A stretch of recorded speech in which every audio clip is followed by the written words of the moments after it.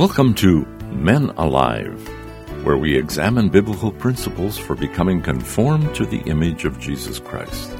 I'm your host, Paul Estabrooks.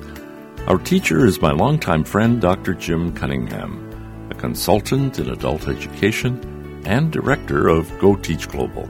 Dr. Jim. Paul, you and I have traveled to Muslim regions where devout Muslims take their prayer mat, kneel in public, face Mecca, and pray 5 times a day. We've been to Buddhist regions where devout Buddhists have statues of the Buddha to which they offer fresh fruit, light candles, and pray many times a day.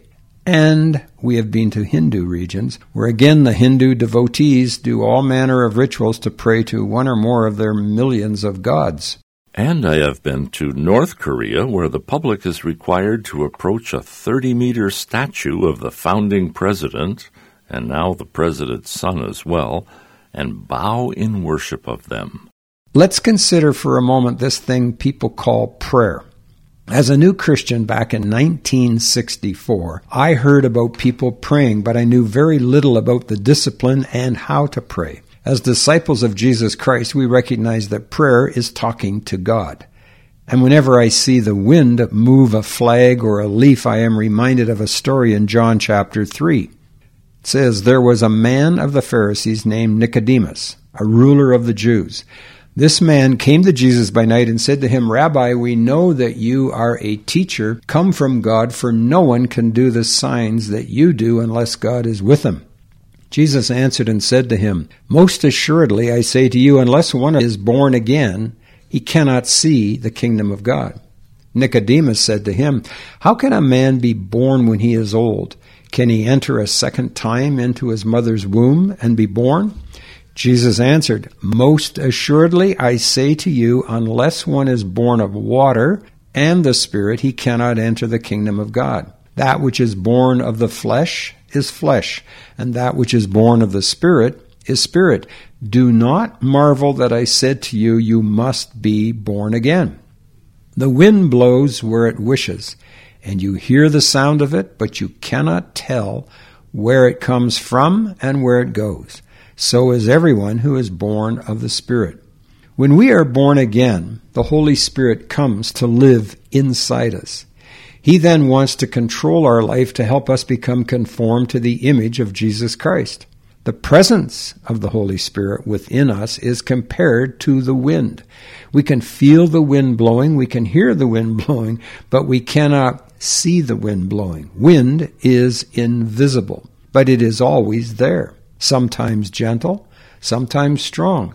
And we see the results of the wind as we see leaves move, grass sway, and flags fly. Prayer is experiencing the presence of God. Scripture says, "In him we live and move and have our being." The Apostle Paul, when visiting the city of Athens, found a monument to the unknown God. This is what he said to the Greek scholars. "Men of Athens, I perceive that in all things you are very religious. For as I was passing through and considering the objects of your worship, I even found an altar with this inscription, 'To the unknown God.' Therefore, the one whom you worship without knowing, him I proclaim to you, God who made the world and everything in it, since he is Lord of heaven and earth, does not dwell in temples made with hands, nor is he worshipped with men's hands as though he needed anything, since he gives to all life, breath, and all things. And he has made from one blood every nation of men to dwell on all the face of the earth, and has determined their pre-appointed times and the boundaries of their dwellings, so that they should seek the Lord, in the hope that they might grope for him and find him, though he is not far from each one of us. For in him we live and move and have our being, as also some of your own poets have said, for we are also his offspring. Therefore, since we are the offspring of God, we ought not to think that the divine nature is like gold or silver or stone, something shaped by art and man's devising. Truly these times of ignorance God overlooked, but now commands all men everywhere to repent, because he has appointed a day on which he will judge the world in righteousness by the man whom he has ordained. He has given assurance of this to all by raising him from the dead. Do you believe Jesus is alive? Do you believe God is real? Do you believe the Holy Spirit lives within you? If so, then prayer is simply experiencing His presence, talking to Him as you would with a friend, listening to Him as you would a respected authority, reading and studying His written words to us, the Bible, as you would a love letter from your spouse. This is all part of prayer. He has all power both in heaven and on earth. He has all authority. He sets up kings and puts down kings. He is sovereign. He is called Lord Jehovah, King of kings and Lord of lords, Almighty, the Wonderful Counselor, Prince of Peace, Everlasting Father. This is the one to whom we pray. Jim, before we talk more about prayer, let me remind our listeners that this is Men Alive with Dr. Jim Cunningham from Go Teach Global. At the end of the program, we'll share how and where you can ask your pressing questions of Dr. Jim, as well as get a printed transcript of this program. Pastor Peter Matenge from Nairobi, Kenya says, men are missing in leadership in our culture. Women, wives, mothers, and daughters, are giving the predominant leadership role in the home and church. Men need practical help and courage to graciously accept and lovingly fulfill their biblical roles. Dr. Jim's book has given us biblical insights and an understandable framework for this to begin. This book, Men Alive, Conforming to the Image of Jesus Christ, written by Dr. Jim Cunningham, is available on Amazon.com and at GoTeachGlobal.com. Jim, sometimes when we travel, we get questions about prayer. One of the common questions is, does God answer every prayer? Quick answer is yes. Each prayer gets answered one of 4 ways, and each starts with the letter D. God will deliver, delay, defer, or deny. Let me explain.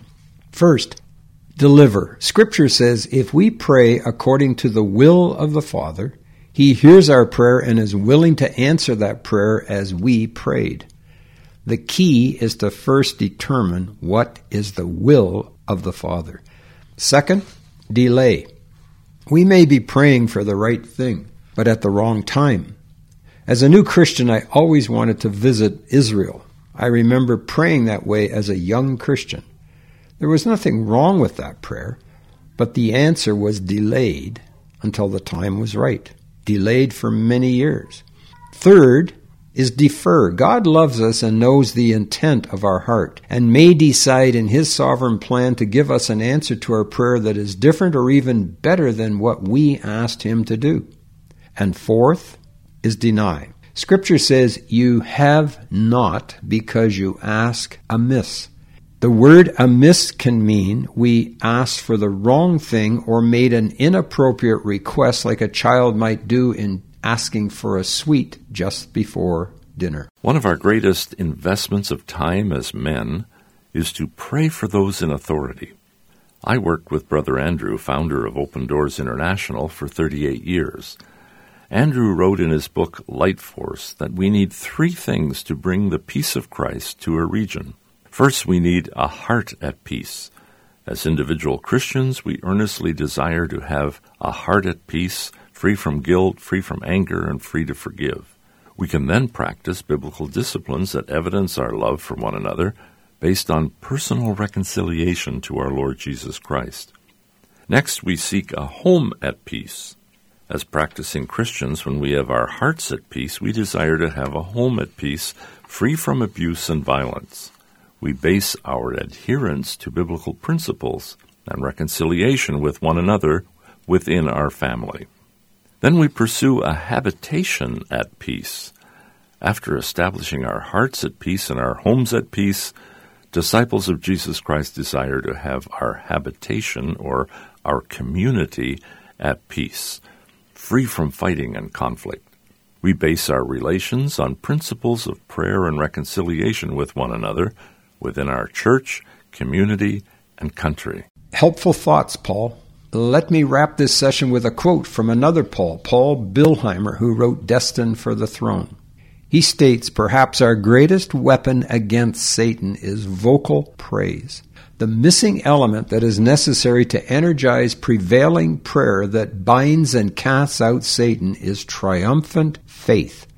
And the missing element that is necessary to energize triumphant faith is praise, perpetual, purposeful, aggressive praise. Praise is the highest form of prayer because it combines petition with faith. Praise is the spark plug of faith. Praise is the detergent that purifies faith. The secret of answered prayer is faith without doubt. Mark 11:23. The secret of faith without doubt is praise. Triumphant praise, continuous praise, praise that is a way of life. This is the solution to the problem of a living faith and successful prayer. The secret of success in overcoming Satan is a massive program of effective prayer. The secret of effective prayer is a massive program of praise. Job refused to curse God or charge God foolishly with his lips, even when being tested by Satan. Whenever Satan deals us a blow and a word of praise comes from our mouth, it shows him who's boss, the Holy Spirit living within us.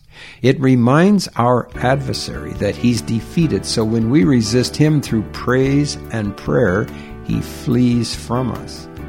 When we pray, men, we are talking to the Lord of heaven's armies, the one who made us, redeemed us, and loves us as our eternal heavenly Father.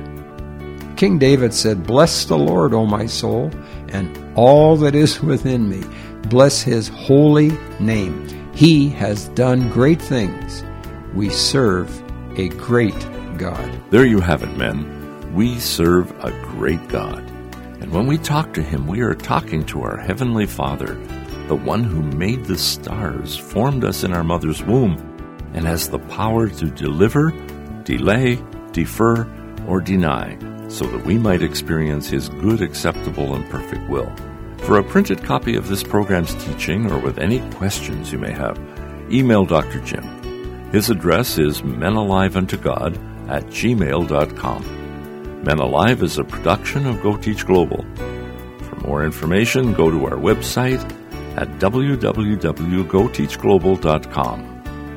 Until next time, I'm your host, Paul Estabrooks, on behalf of Dr. Jim Cunningham, encouraging you to be men alive, conformed to the image of Jesus Christ.